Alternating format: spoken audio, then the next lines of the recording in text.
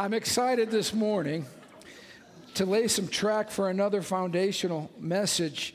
I mean, the Bible's full of truth, but there are some truths more critical than other truths.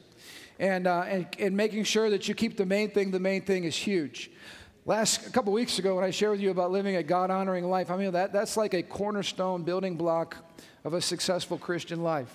Honor God. Put Him first. I want to give you another cornerstone this morning that centers around the person of Jesus Christ.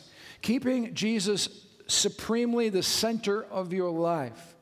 Now, we hear this kind of talk, making Jesus Lord, et cetera, but I want to drive this home today so that we don't just get caught up in Christian lingo. But how many of you know the truth of God's Word should really explode in our hearts so that we're shaken by it. It's powerful. It's life-changing. And I want to talk today about the preeminence of Jesus, but also the preciousness of Jesus. So get your Bible out to Colossians 1:18. Now, how many of you have figured out in our culture today, you can talk about kind of any other world religion and everybody celebrates and claps, but when you talk about the supremacy of Jesus Christ and you honor Him as he should truly be honored, you put yourself at opposition with the entire world. And let me just share with you, especially in America, I find it interesting at the holidays, Christmas, Easter. The latest Time or Newsweek magazine is coming out the latest revelation of how Jesus really isn't who the Bible says He is. That it's a constant dumbing down of Jesus. It's a constant bringing Jesus down to our level where we make Him more like us and thus we're more comfortable with Him. Can I encourage you? We have to resist that. And I want you to have such a sense of passion and holy pride in your heart for the greatness of Jesus that you never let anybody knock Jesus off the pedestal that only He is on and that He rightly deserves, and that we keep Him exalted not only in our minds and in our doctrine, but in our hearts for the awesome, one-of-a-kind person that He is. Now, let's go to Colossians 1:18. This is going to be our launch pad, and then we're going to go to Hebrews chapter 1. In Colossians 1:18, listen to what Paul says about Jesus. It says that in everything, everybody say everything, He, meaning Jesus, might have supremacy. I was thinking about how many of you have watched The Bourne Identity, Bourne Supremacy? We need to do a series called Jesus Identity, Jesus Supremacy, because Jesus is greater than Jason Bourne, in case anybody wasn't sure about that. But in everything, Jesus has supremacy. Now, I love the way some of the other translations say it. The Amplified Version says that He alone, Jesus, in everything and in every respect, might occupy the chief place. Everybody say chief place. That is, He stands first and preeminent. Now, listen, He's not only in the chief place in the whole cosmos. How many know He needs to be in the chief place in you and in me? He needs to be seated at the center of the table, at the head of the table. He needs to be on the throne of my life. He needs to take the chief place. Look at the King James Version. It says that in all things He might have preeminence. I love that word, preeminence. The NLT says He is first in everything. Isn't that powerful? Think about this for a minute. Jesus first in everything about my life. That, in essence, is what it means to be a follower of Christ. It's not that you go to church. It's not that you believe certain things in your head. It's not that you throw money in the offering plate every now and then. It's not that you try to be a good person. Listen, what it means to be a follower of Christ is that He is preeminent in you. It means He has taken a place where He is the chief place, the highest place, first place in your heart. Now, first of all, these are crazy big claims. I want you to notice something because we do things here in church and that would probably be viewed as very strange out in the world. Guess what we just did just moments ago? We took our children and we recognized that they came from God and that they, ready for this? They rightfully belong to God. I mean, this is like pretty awesome. Like if we really believe that all that is true, what kind of God would demand that kind of crazy response? I mean, you go out in the world today and tell people, hey, your kids don't belong to you. Your kids really belong to God. And they'd be like, well, who do you think you are? Tell them, no, these are my kids. You know what I'm saying? What we just did here was a radical statement about the superiority and supremacy of Jesus Christ and about who He is, because that's a pretty radical claim. But let's go to Hebrews chapter 4 and look at verse 1. Did I get that right? No, I'm sorry, Hebrews chapter 1. I got inverted there. Hebrews chapter 1, verse 1.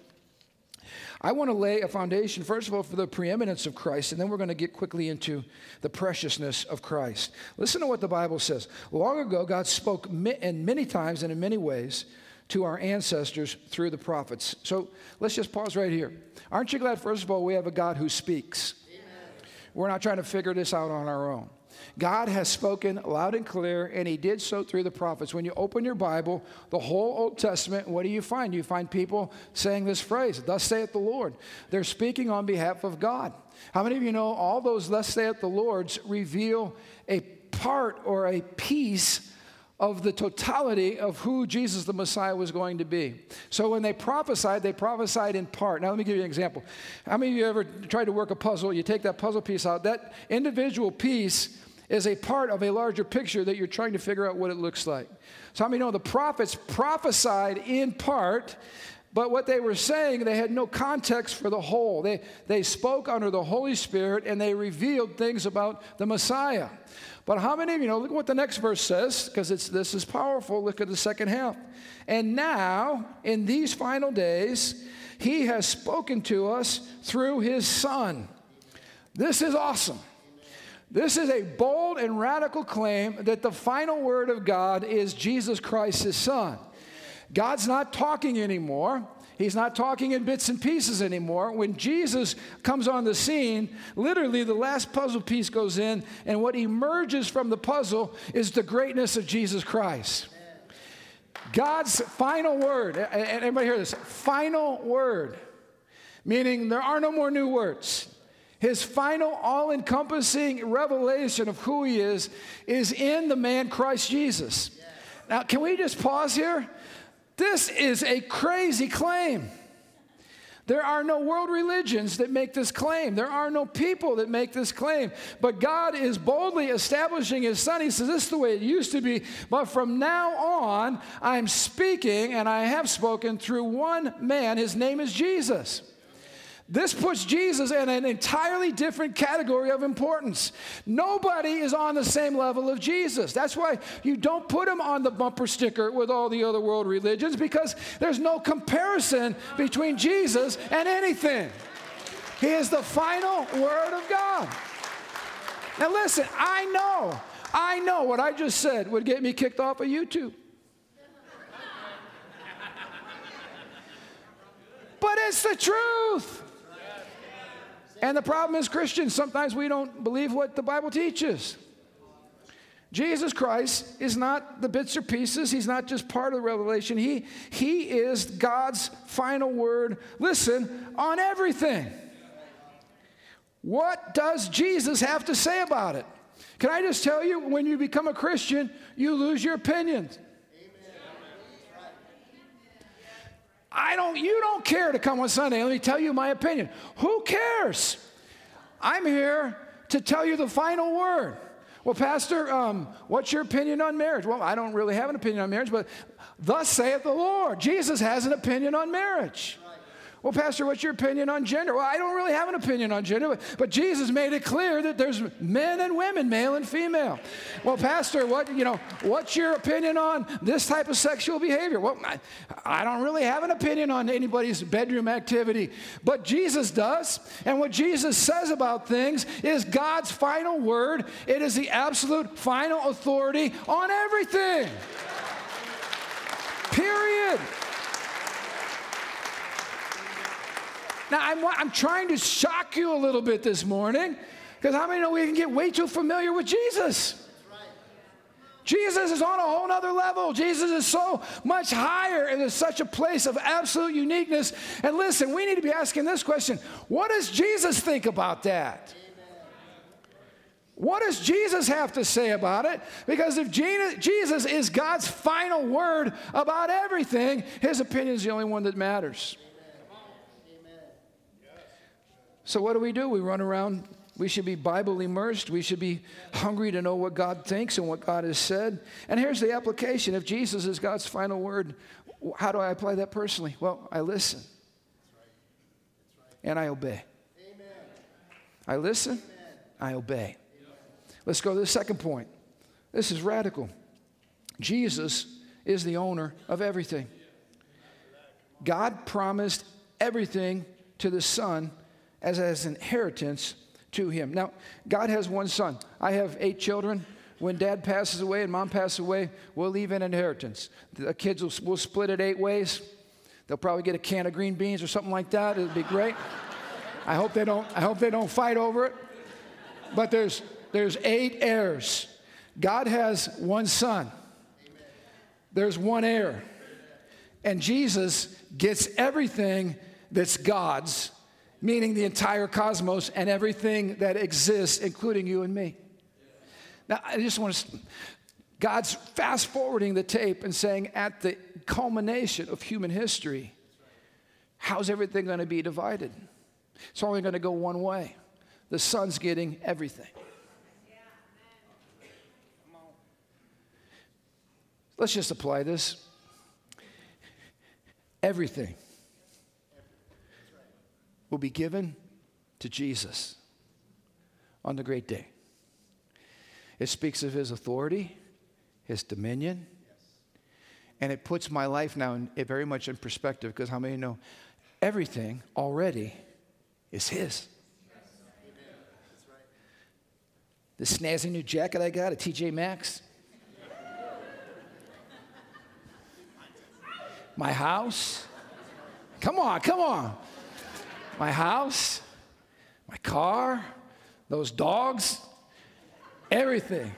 My children, So why are we trying to build empires? Why are we putting our ladder climbing the ladder of success only to get to the top and find out that it all belongs to God anyway? And then we've had to lie and cheat and kill and do everything to get there, and we've basically wasted our life. Do you hear what I just said? Every single thing in the cosmos that exists rightfully is going to be handed over to Jesus Christ. Psalm chapter 2, God says to Jesus, ask of me, I'll give you the nations as your inheritance. Listen, every petty dictator, every totalitarian, nut job that's been tormenting, killing people, torturing people, all these petty little kingdoms, they're all going to be handed over to the Lord, and we're going to stand before the one who inherited all of it. Listen, whether you've been given a lot of stuff or you got a little stuff, how many know you're eventually going to recognize that all the stuff belongs to him? And here's the thing, I want the fear of God to catch you, because the fear of God is the beginning of wisdom. Yes. If you know that now, you will honor him now. And you won't get all freaking out about everything. And you'll recognize that you're simply, ready for this word, you're a steward. Yes. You're taking care of somebody else's stuff. Yes. That's right. It's all Jesus. Now here's the good news. The Bible says because we're in Christ, we are joint heirs with him. So listen, some of you are like, man, I always wanted to go to Bora Bora. I never got to go to Bora Bora. Chill out. Jesus inherits Bora Bora. I'm with him. I don't know about you. I'm living forever on a glorified planet. Bora Bora is going to be wow when sin is gone. I mean, this planet is broken right now. But when Christ comes to restore it, and guess who inherits the planet? The Bible says the meek will inherit the earth. I'm a joint heir with Christ, which means he's the heir. I'm with him. Which means everything that's his. So when we talk about ruling and reigning with Christ, so listen, chill out. You didn't get to Hawaii last week. Chill out. Eternity is a long time. It belongs to Jesus.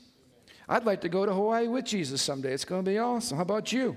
Let's schedule a trip right now. I believe we're going to have time to fit that in. Come on. Come on, this is awesome. All right, you guys are having way too much fun. I got to move ahead. Point number 3. Jesus is the creator of everything. Look at verse 2. Through the Son, he created the universe. So the Lord already took us to the end, and Jesus is going to inherit it all, but now we go all the way back to the beginning, and Jesus was the one that created it all. So why does he get to inherit it all? Because he's the one who created it all. Look at what the Bible says. Sometimes we don't think of Jesus as the creator, but it's exactly who he is. John chapter 1, verse 3. God created everything through him, Jesus, and nothing was created except through him, Jesus. So let me ask you guys a question. If Jesus has the ability to speak and things are done and things are created, how many of you think he could speak to your life or to your situation? If he was able to speak to the chaos that existed and call forth order and beauty out of chaos, then how many know he can speak to the chaos in Ron Johnson's life, and he has the authority to bring peace? How many know if there's storms going on and Jesus is in your boat, Jesus has the authority to speak to the wind and the waves, and guess what? They listen to him because he made them. And guess what? When Jesus showed up at church and he started preaching and demons started screaming, "We know who you are, you're the Son of God," wah! He just said, "Shut up." Amen. And they listened. So how many of you know Jesus has the authority to still the demonic darkness inside our hearts at times when we're far from him? This has radical implications. And let me just tell you something else. I just got to throw this in here because it needs to be said. The suggestion that Jesus, the creator of the planet, as we're going to see in just a minute, the sustainer of the planet, is somehow freaking out because humans are going to destroy the planet because we, drive gasoline cars or we suck from plastic straws, is an insult to the one who created and sustains the universe.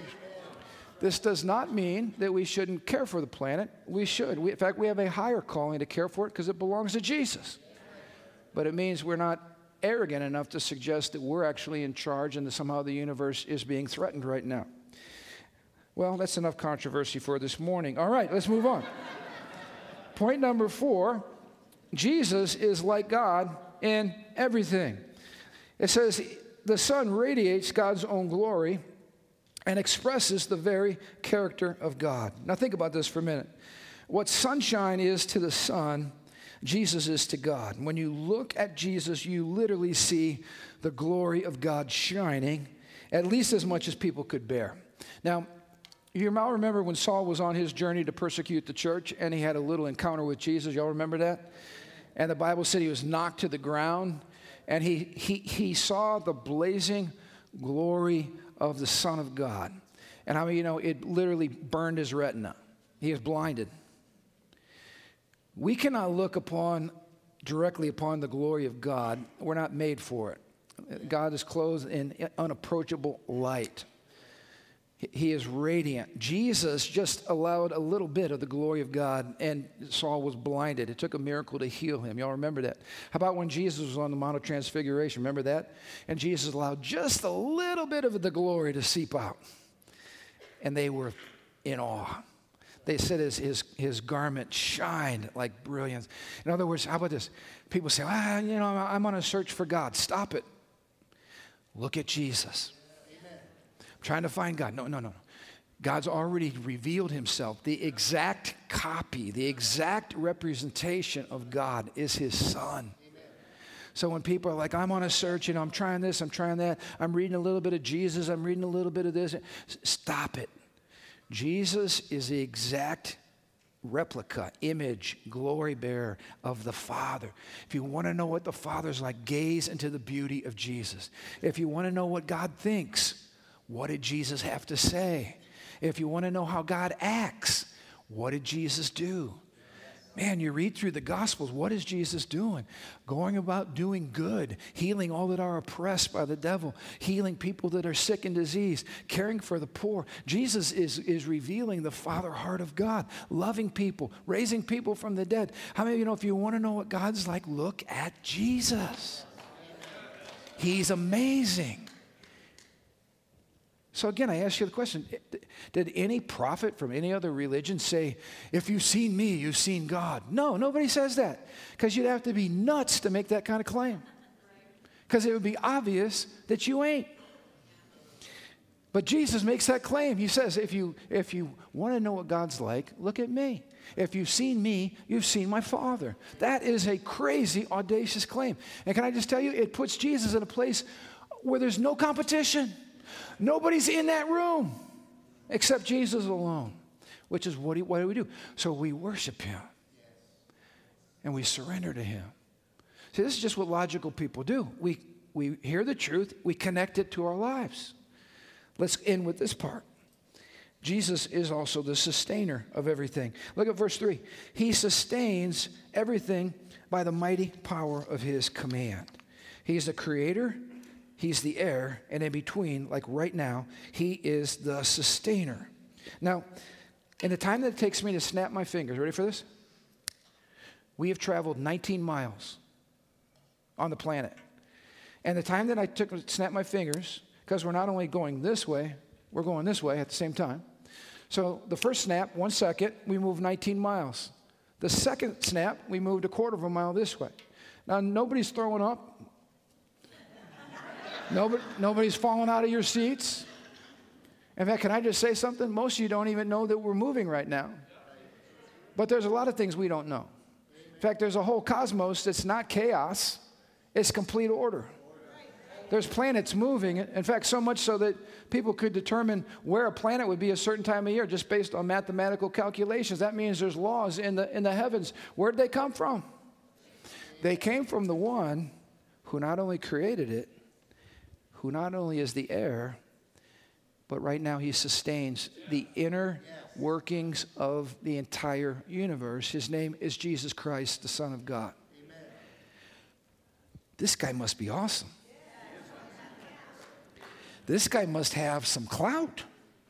This guy must have some wisdom. This guy must have some authority. I need to know him, trust him, submit to him. He's obviously wise, so I can trust him with my life. Amen. Is this making sense to anybody? Like, we're not talking about sustaining it like he's Mr. Atlas holding the universe on his shoulder. No, he is sustaining the regulation of the workings of the entire cosmos even as we speak. Amen. If we could be spinning around at 19 miles in a second and a quarter of a mile this way, and that's just planet Earth, and he's holding it all together by the sheer counsel of his own wisdom and will. What a Savior we have. And here, when we talk about magnifying the Lord, we're not talking about trying to take a magnifying glass and take a tiny object and make him seem bigger. We're actually taking a telescope to someone that's so great and so far out and trying to bring him into our tiny little view so we could actually appreciate how big and awesome he is. But look how this verse ends. I'll bring it to close right here. It's not enough that Jesus is preeminent, because the devil knows that Jesus is great. Jesus is also precious. And this is what separates lovers of Christ from just people with a knowledge about God.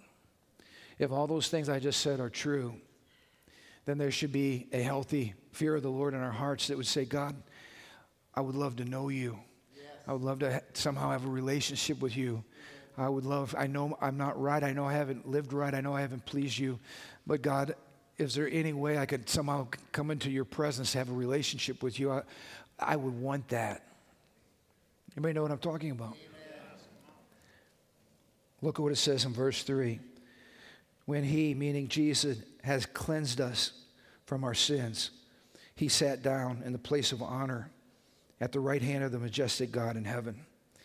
Here's the good news. That amazing Jesus I just talked about, the owner of everything, loved you and I enough that he humbled himself and took on this flesh, the one that cannot be contained by the entire universe, took on this flesh and went through the frustrations we go through and was tempted in every way with sin, but sinless, and was beaten beyond recognition and nailed to a cross and died for me and died for you. The Bible says he cleansed us from our sins. The God that can speak the universe into existence, the God that could inherit it all and sustain it all, is the same God that has the power to cleanse the human heart. Amen. And the God who can speak and create has the power to speak and create a new heart in me and a new heart in you. Yes. So here's the deal. He's not only awesome, he's preciously awesome. Because I don't know where I would be without him. And that's why when we're singing and worshiping, my heart's overwhelmed with gratitude. I mean, I'm here today dedicating a child, grandbaby to the Lord. And I'm just thinking, who am I? Who am I? I'm a tiny little speck whom God loves very, very much. So much so, thank you, Michael, so much so that he purchased my freedom and my redemption. And so he's precious to me. And what he's blessed me with, my kids, my grandkids, family, friends, all of you, is part of the gratitude I give back to God for what he's done. So he's precious to me because he's my Messiah, he's my Savior, but he's also the one that's seated next to the Father at his right hand, which means he is the Lord of everything. And it means that each one of us will stand before God. Now, I went back to Jesus being the final word. You know, Jesus said a lot of things about a lot of things, but there's a lot of churches today, they don't think that the concept of hell, the biblical concept of hell, is real. Because if God's love and blah, blah, blah, blah, blah. But do you know who talked about hell more than anybody in the Bible? Jesus. The final word about everything. Amen. Jesus. He's the expert on hell. And you know why he talked about it so much? He doesn't want any of us ever to go there. And so we have to see how big he is, because that should put a fear in our hearts that we're not just dealing with anyone. A good fear, a fear that says, God, I want to give my life to you, and I'm part of your creation. This is amazing. I'm part of the inheritance of Jesus. I'm part of the all things that belong to him. And so he is my Savior, and he's precious for that. But I got to tell you this too. It is precious to me that he has the final word about everything in life. It gives me such peace. I don't live in fear. I don't live in worry. He is Lord of my family. He calls the shots in my life. He is Lord of my future. He is the Savior of my past. He is the Lord of my right now. He that holds the universe together is holding my life together, my marriage together, my family together. He is awesome. And I don't just love him because of his greatness. I love him personally because he is my Savior and my Lord and my King. And let me end with this verse.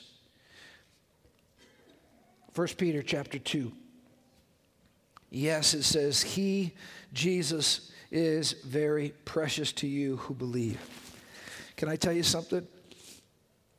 There are people that just pray a prayer and they think, well, that's good enough. I prayed the prayer. But there's a difference between saying words and having words said that are precious. When I got married and I gave my vows to my wife, they weren't just words. I was trying to hold it all together because I was committing myself to someone that in my eyes had great value and great worth and great treasure. And she was precious and is precious to me to this day. A person that's born again doesn't just say words. A person that's born again has a heart in which Jesus has become precious. And so the words come out of a heart that has been broken and full of love. And the words are simply a surrender, an adoration, a thanksgiving, and a cry that God would come into my life and change me. It says, to you who believe, Jesus is very precious. But to those who reject him, it says, well, the same stone that was rejected by the builders has become the very cornerstone, the most honored and most important part of the building. You know, I get a little impatient with all this going on in the parking lot because I wish it would go faster. But then I'm reminded that's the most important part of the entire project. They're laying the foundation. They're getting ready to pour the concrete. They're getting ready to put the pillars in that are going to support a 2-story structure. If that does not get done right, the whole thing falls down. Let me tell you something. If Jesus is not the cornerstone, your life will not hold together. If Jesus is not the cornerstone, your eternity will not hold together. Jesus has to be central and he has to be precious. That's what it means to be born again. Now, the good news is, if you'll act on what I just preached, this is not my opinion. I just taught you the Bible. If you'll put Jesus in that role of greatness and you'll honor him, and you want to make him the center of everything that you do, he'll come in and he'll take that place, and he'll bring order and blessing to your life all the days of your life. And listen, forever. Amen. I'm not just talking about the short time we have here. I'm talking about forever. Would you stand to your feet with me? Can we just honor the Lord right now?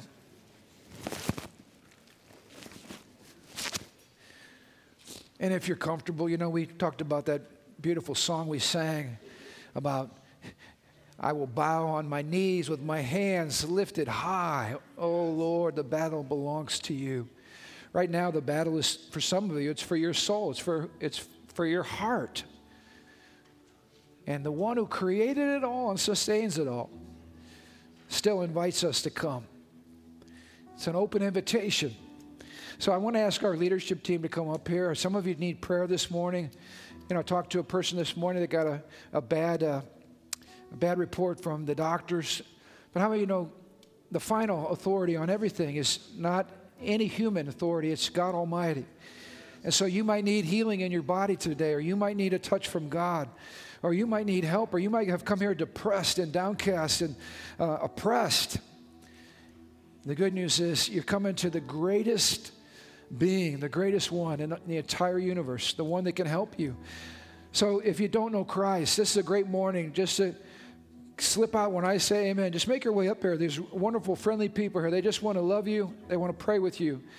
And they want to be with you and invite Christ into your life. It'll supernaturally transform your life. Some of you might feel very distant from God. What a great day to say, Lord, I just want to come back. I want the cornerstone to be center in my heart. So, Lord, thank you for what you're doing here right now. Father, thank you for these critical truths we talked about today. We honor the greatness of your Son, Jesus.